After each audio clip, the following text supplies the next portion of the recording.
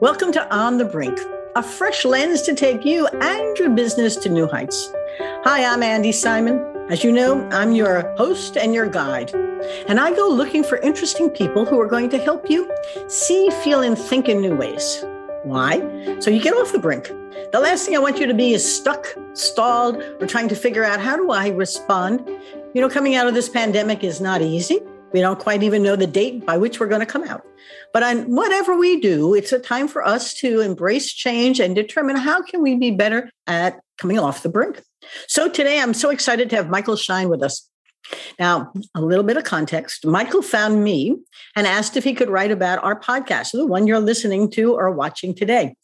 He's a writer, a journalist, he's many things. I'll read you his little bio. But then he's going to tell you about a wonderful book he's just written called The Hype Handbook. And it's going to be fun talking about it.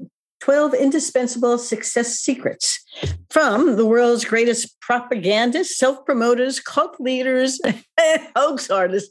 I can't wait to share with you what's inside because it will help you begin to think about yourself and your business and through a fresh lens. And that's what we're all about. So Michael's the founder and president of Microfame Media, a company that specializes in making consultants, coaches famous in their fields. Some of his clients have included eBay, Magento, Medici Group, University of Pennsylvania. He's got a nice array of client stories to share. He's appeared in Fortune, Forbes, Psychology Today, Huffington Post. And he's a speaker for international audiences from northeastern United States to southeastern coast of China. I liked your directions here. Thanks. His new book, The Hype Handbook, which I just mentioned, is out and ready for you to read it. But today we're going to listen about it. Michael, thank you for joining me. Thanks for having me. I'm really thrilled to be here, Andy. Well, this is fun. Tell the listeners or the viewers about your own journey, because this didn't come out day one. This has been part of your whole development and the work you've been doing with people. So share your story. Yeah, I think unlike a lot of people who come on the show, a lot of really great people, and certainly a lot of listeners, I was allergic to business. I mean, that was the last thing I ever wanted to do. Not that I never thought I would go into business. That's a lot of people. I was committed to never have anything to do with business. So when I was a kid, I was going to be the next Roald Dahl and C.S. Lewis, that I was going to write, novels. And as I got older, I still wanted to do that, but I also wanted to change rock and roll and play in a punk rock band that was, really cool and unique. And I did that to an extent. I left college and told my parents that I was going to move to New York and start this band. And I was just in my deluded youthfulness was convinced that this was going to give music everything it needed. And they were very upset. And because I told them this at my graduation dinner, but that's what I did. I went to New York, worked some low-level jobs and did some interesting things. But my mind was totally on making this band happen. And it was an exciting time in New York. It was around 2000, 2001. I mean, that wasn't exciting in terms of some of the negative things that were going on, but there was a real music scene in New York at the time. Some of the bands became famous, this band, The Strokes, and a band called Interpol. And we were sort of floating around that scene, but we were really good at hyping up a show. So we never called it marketing. I didn't even know what marketing was. That was something that advertising agencies did. But we were good at hyping up a show. So there was this venue called Arlene's Grocery that we regularly played at. We had a residency, and it's a famous place if you're into that kind of music. And we would sell it out all the time, and not because of musical ability. So I would do things like I would dress up like a nun and walk around the Lower East Side. And because we had a song called Ash Wednesday, we would put up signs that I probably shouldn't talk about now. Actually, I told this story to an attorney that I know, and he told me I shouldn't talk about this, but whatever. We used to put up signs that said Dave Matthews Must Die. He's like this hippie musician that was like everything we stood against. So we put that up. And so, we were good at that. But, one thing leads to another. It's very hard to make it as a rock star, not a corporate rock star, but a rock star.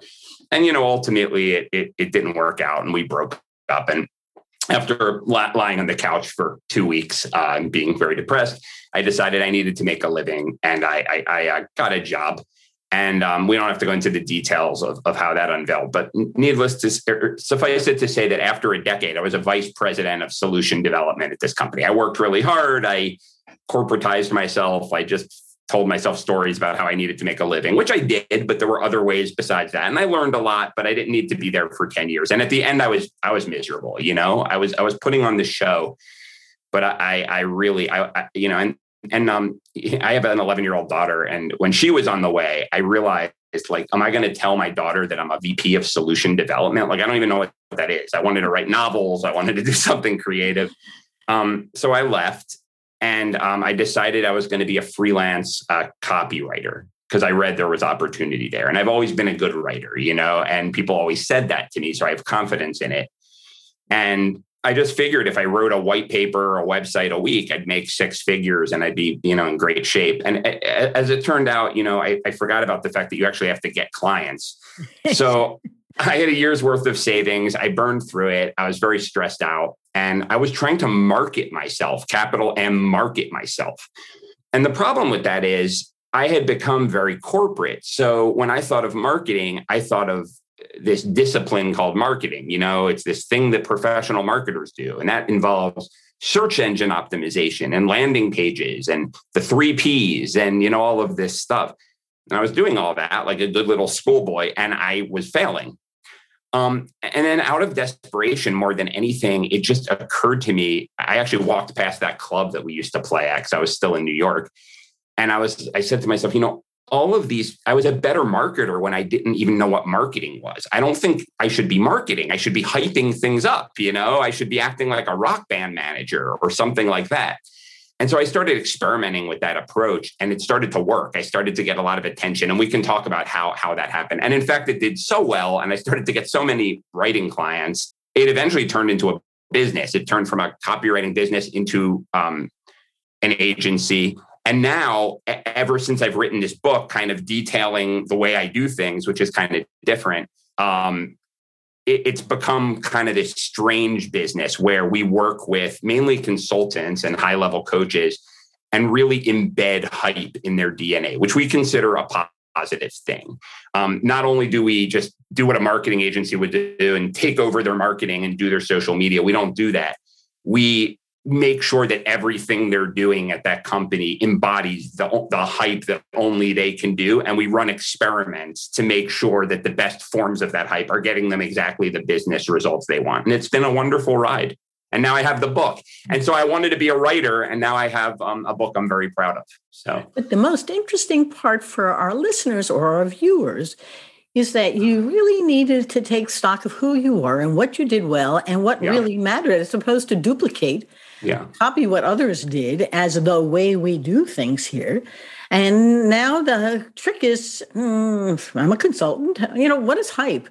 And how do you put the DNA of hype into, I've had a successful business. Yeah. And yet I would really love to know, let's assume that this is a newbie who's coming to you. Let's talk about the 12 indispensable success secrets, or how would you begin to help them begin to see themselves through a fresh lens, which is what we're about. Yeah, that's a great question, because the first thing that it's really important to understand is that hype is an amoral thing. It's neither moral nor immoral. So I understand that people use that word hype or think of it in a very negative way. In the traditional sense, what it means is drumming a lot of smoke and dust around something that isn't inherently good. But I define it very differently. I define it as any activity that gets a large number of people emotional for the purpose of driving them in a certain direction for a result. So why did I choose hype instead of marketing? I was inspired by hip hop, believe it or not, because in the kind of suit and tie business world, or whatever the equivalent of that is today, the formal business world, we have the luxury of really doing A plus B plus C equals D, especially if we're getting a paycheck, right? Because you can make it look like you're marketing, doing all the things you're supposed to do, using Clubhouse when Clubhouse is big, using Instagram when Instagram is big,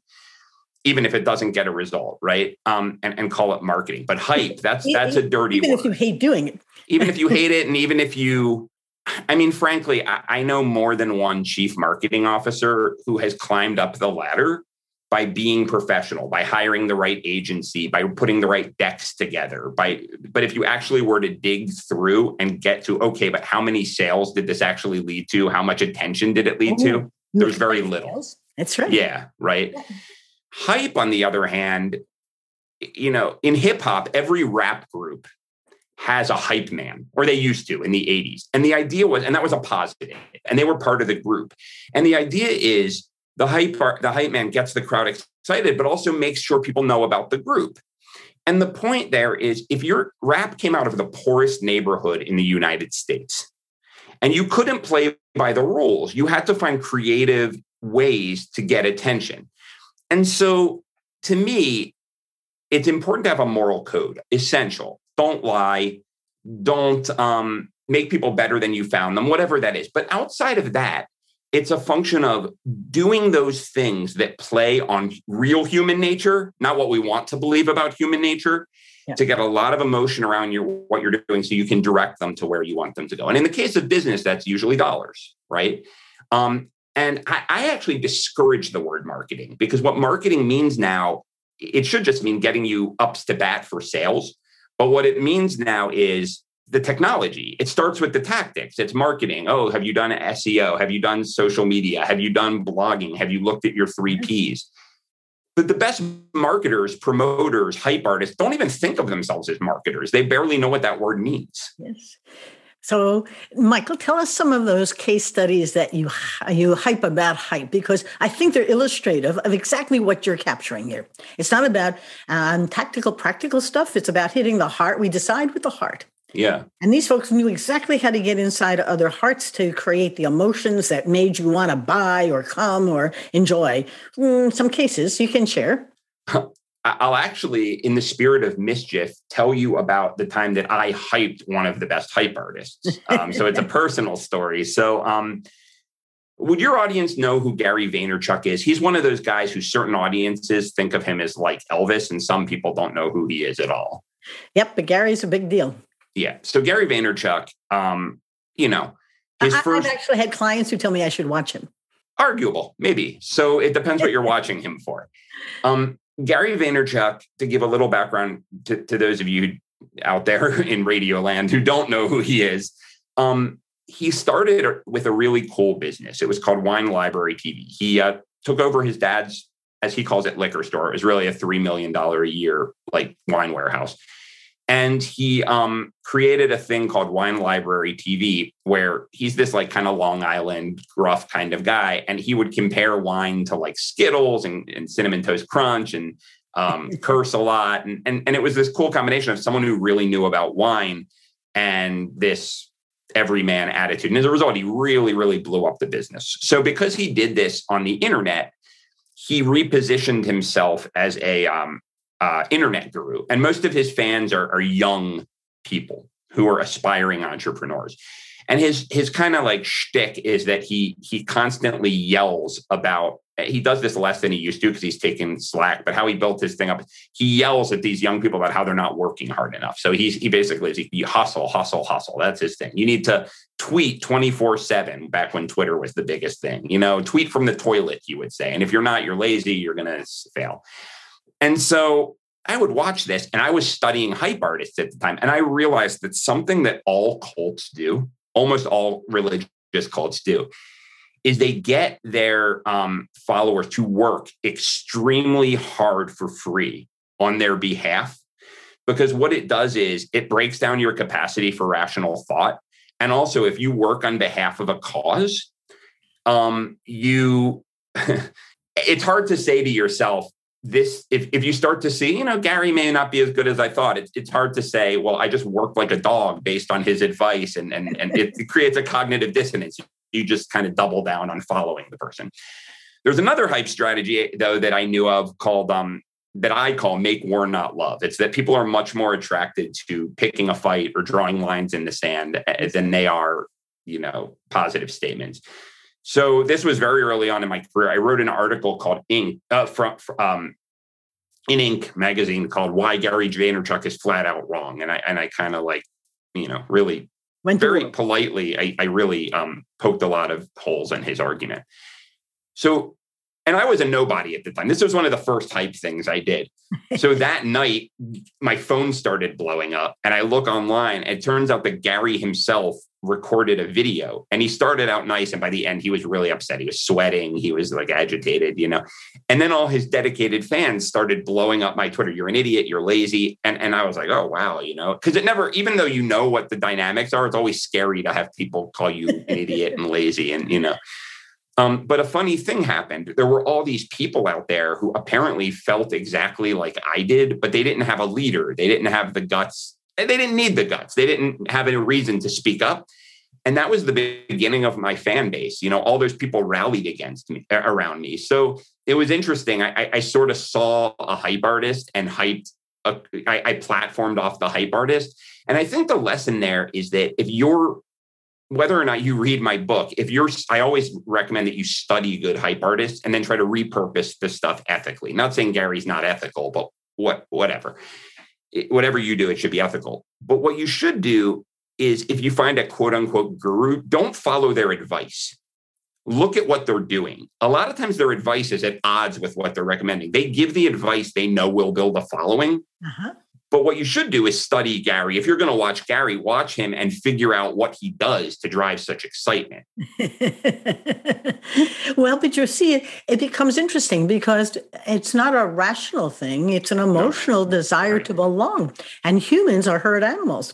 Very much. We're the most social mammal on earth. Yes. And what we really want is to belong, part of something that we think is leading somewhere else and has power that we want to copy. We really want to cop that power. In some ways, we want to feel like we're part of that powerful thing.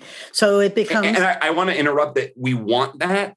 And we don't even know we want it. In fact, we'll deny it to ourselves. Yes. If you ask someone why they love Gary and why they're a Vayniac, as they call themselves, even if they have no money, which most of his fans don't have yet, they'll say, because he gives me the advice to succeed. No one is better. And if you looked at that rational, and I don't have two dimes to rub together, but if you looked at that rationally, that makes no sense. Yep. But subconsciously, it's because it makes them part of a tribe.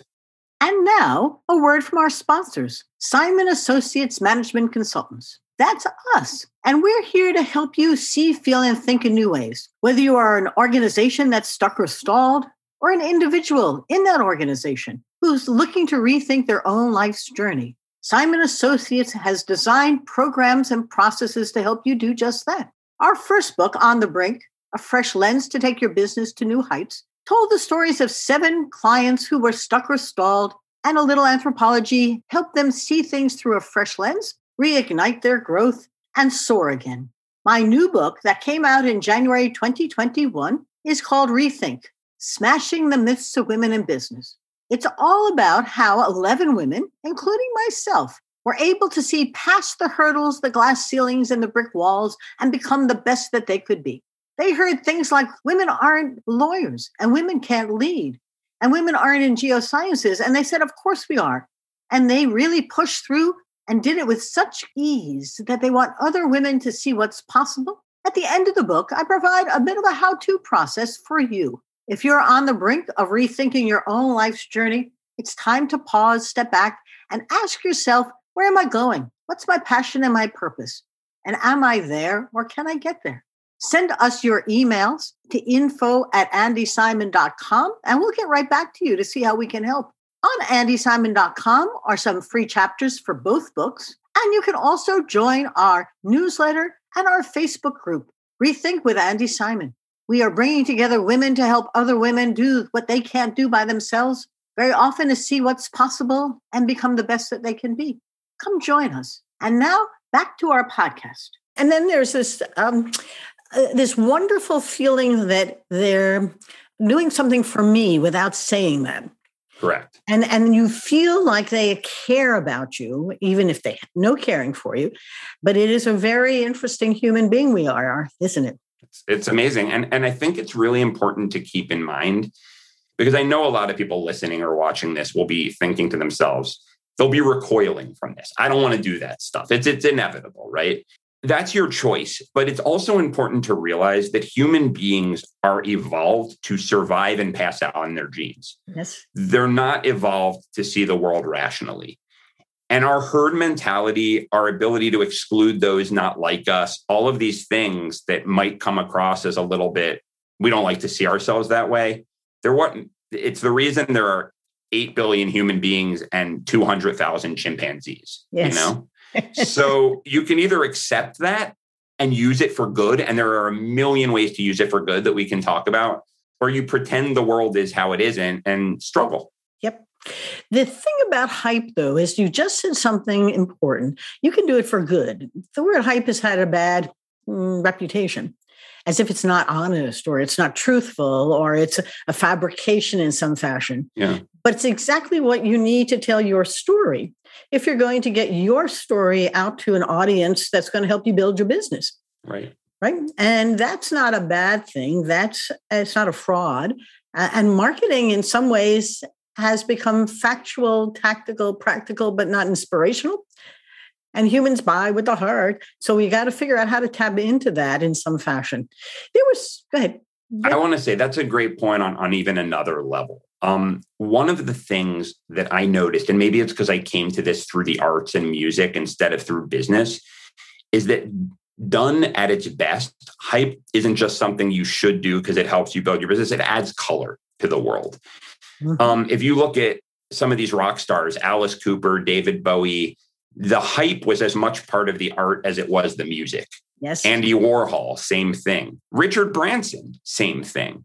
So if you start looking at it as something that actually can enhance what you're doing, it can be really fun.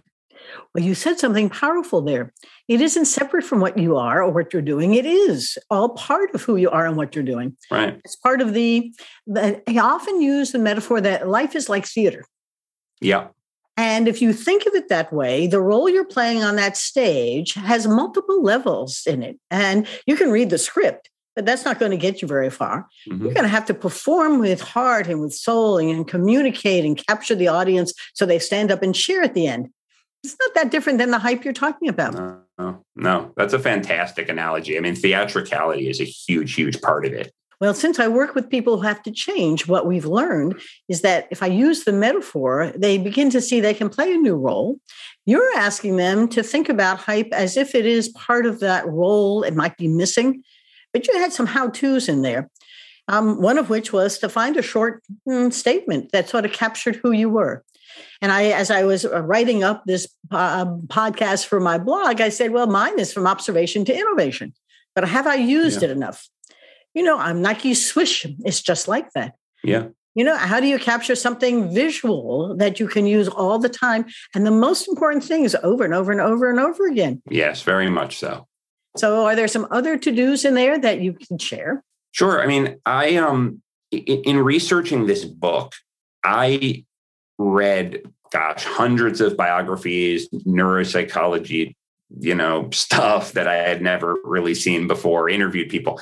And what I was curious about is everyone who's naturally good at this hype thing just all over the map? Because if they are, there's nothing to it. There's nothing you can learn. It turns out there really are 12 umbrella strategies that you can use over and over again. And there are a few that you can really immediately sort of put into practice. So we talked about the make war, not love idea. That's the idea that people are much more attracted to being against something than being for something. So a way to tap into that. So let's say you own a business and you don't really have the stomach or the inclination for picking a fight with a person, which I can understand why. Then what you want to do is say to yourself, okay, what's a point of view held by people in my field that's almost like gospel that people repeat over and over again, that I secretly or not so secretly really think is garbage? I think it's wrong. I think it's bad advice. I think it gets people to the wrong place. And then hammering that all the time. So I'll give you a case study, as you call it, an example. So since we've been talking about these over-the-top people, let's talk about something really boring, project management software. So Basecamp is a project management software that had the gall to take on Salesforce, which is the massive gorilla in the industry. And the way they did that is they noticed that, Salesforce does everything. If there are Salesforce consultants, because if you're a company and you want Salesforce to do a certain thing, you just have someone mess with the back end and it'll do it. Yes. And Basecamp said, we're going to create, a project management software that does I don't know, don't quote me, the 5 things. And if you want anything else, like, don't use it, right? And they could have gone out there and said, hey, Basecamp is great because it's simple and it's easy to use. But then you're talking about why your thing is good, right? What they did instead is they wrote books and articles, one of which is very popular, called Rework, taking on the entire culture of modern work. What they said was, overcomplexity is destroying work. It's destroying businesses. So they say things like fire your workaholics. They created almost like this 10 commandments in their book of these short declarative statements, declarative being the important thing. They're telling people what to do. Fire your workaholics. If someone is working that hard, they are not elegant in the way they're approaching stuff. Mm-hmm. And as a result, they built this tribe around themselves against overwork, against stupid work, against workaholic culture. Now, what is the perfect tool for realizing that vision? Basecamp. Basecamp. So Basecamp is the kind of company people will wear T-shirts of. They won't wear a Salesforce T-shirt unless nothing else is clean or they're running and they went to a conference. So, yeah, if you can figure out, what is that thing that you're really against? And be honest. Don't give me the corporate soft version that we all do. We pull our punches in the business world. We do it all the time. Back when my work was a traditional agency, I remember one client who shall remain nameless came to me and said, we want to punch our industry in the face. We've heard what you do. I said, awesome. And I came up with all this stuff for them. And then they said, this word and that. And, the industry isn't exactly, I'm afraid we're going to alienate some people. And by the time they were done, they had more outside the box win-win solutions than they had when they started in their web copy. Before it was more small C conservative than when they began. So if you're going to do this thing, get bold, stand up for what you believe, and it pays off. And there are many others. That's just one, but I'll stop. But I love it. But my head is going, forgive me from thinking about me for a moment, because we're launching a 30-day challenge to take care of you. And, I'm trying to build it around a positivity. After coming out of these 2 years of mess, it's time to take care of you. So many of my executive coaching clients complain about the fact they take care of everybody else and have no time for themselves. So we created a 30-day challenge. It's a great app. But the real war, if I'm hearing you, is to go over the guilt of taking care of you. You've been raised, correct, right? And it's guilt, abundant guilt if you care for yourself. It's abundant guilt if you take time off in that office that Rework is talking about. It's an interesting, I have no idea if it would work, but I haven't thought about it as going against the guilt. So I want to say 2 things because this is too good to pass up. So one thing is it's all about experiments. Mm-hmm. What you want to do is the smallest possible experiment you can, because if you do something bold and it works, it's going to succeed beyond any milquetoast idea that you ever have. But it could fail, and you don't want to fall on your face in public. So first, you want to come up with a bold idea. So imagine if you even went farther than what you said. What if you created some sort of bold stand against people's parents? Ooh, how interesting. Your parents wrecked your life. They instilled guilt in you whenever you didn't take care of anything else. I love it. And you start with what is the smallest thing you can possibly do to test if that's going to fall on its face or succeed. So you might write one article and post it in a very obscure publication. Uh-huh. You might go to a mastermind group and put that idea out there and see if people are, see if people say nothing and say that's nice, or see if people say, oh my God, that's horrible. I'd rather, oh my God, that's horrible than Gotcha. Because then you're forming a tribe. So it's important to realize there are all these bold hype strategies, but any particular tactic within them varies, based on a lot. I mean, on the audience, the day of the week, whatever, right? And what people do is they follow tactics. I can't tell you how many people have read Launch by Jeff Walker and they follow it one by one and they don't understand why it doesn't work. Well, that's because Jeff Walker did it already and 900 other people did it already. So the tactics, you need to play and you need to test boldness. I love it because I'm a playful person like you are. And we don't really know, but I have a roundtable today for my Rethink group. I'm going to play with it. And then tomorrow I have a webinar for my 30-day challenge. And during that presentation about it, I've got a whole lot of folks who are coming to learn how to take care of you in 30 days. have 5 minutes a day, and I'm going to play around and see what the response is to your parents wrecked your life by making you feel guilty. I encourage you to not pull that punch because we're such adults now, right? We're in business. So we say we're going to. What's that? I should not, or I should. No, you should. Don't pull your punch. Don't at the last minute change it to, it's really important not to feel guilty because you didn't go far enough. If you're not feeling a little bit of fear before you do one of these experiments, it's not really hype. You're just playing it safe. Hey, but you know, being playful, I've learned that I have no idea how people are really going to respond. And over the years, I mean, I'm in business 20 years, I've found all kinds of responses to things that I thought were no-brainers or not important. And then I found lots and lots of people found it really important. To your point, they pick up the phone and they start calling and they email. And so it's been interesting listening to you. Michael, we're just about ready for us to wrap. Are 2 or 3 things you don't want our listeners, our viewers to forget? Because this has been fun for me and I appreciate the free lesson here. Yeah, I would say the first thing is tactical, and the second thing is kind of high level. So the first thing is, I'm just going to reiterate what I said before. If you're not feeling a little bit of fear when you try these hype experiments, when you try to hype yourself up, you're probably playing it too safe. Be bold. Don't be afraid to alienate some people, because if you alienate 20 and get 100,000, that's worth it. Yep. And the second thing is, one of the reasons I wrote the Hype Handbook was because there was obviously a business reason and a reason that I'm a writer. But another reason, and probably the biggest reason, was that I see all these nasty people who just get this stuff naturally. Because there are a lot of reasons that we can talk about. Sociopaths don't let emotions get in the way, etc. But there are a lot of really bad, nasty people who understand these strategies. And they get it without a book. And then there are all these people I run into who have amazing businesses. In my line of work, I work with consultants. So these consultants whose ideas could really change the world. People who have products that are amazing, causes, nonprofits. And they're so reluctant to hype themselves up, honestly, to make waves, to be theatrical, to be playful, to quote unquote, take advantage of human, inconsistencies. And I would say that if you feel that way, you're being slightly immoral without knowing it, because you're giving the bad guys all of the room to get their horrible ideas out there. And you're not giving your awesome ideas an equal chance to make the world a better place. So it's your moral imperative to master hype, as long as you have a strong moral code. I love it. For our viewers, you can see a copy of the book, the Hype Handbook, and the 12 indispensable success secrets are there for you to do good.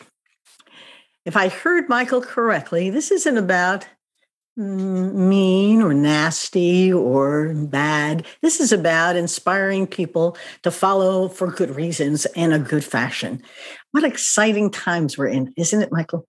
It is. And I'd love to give just a little plug, if you don't mind. It's just about, you already mentioned the book, but, really, I run this business. I do all of these things. The thing I'd love you to do is get the book, because that's, I'm a writer first. I try to give everything I know away in there.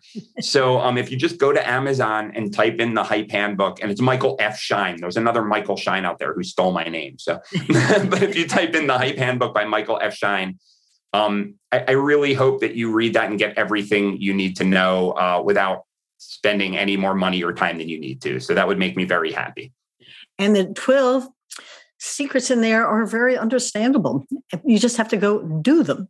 But I will tell you that you took my mind from adding a little conversation about how your parents, how you're full of guilt, to your parents really wrecked your life with all that guilt. How do you come overboard and begin to respond to it? What fun. Michael, thank you for joining me today. It's been Thank you for having me. This was a blast. Now, for all of you who come to me all the time, isn't it fun? We have such a good time learning how to get off the brink and soar again.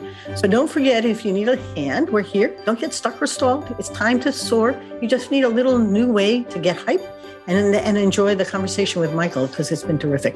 Goodbye, everybody. Bye-bye now.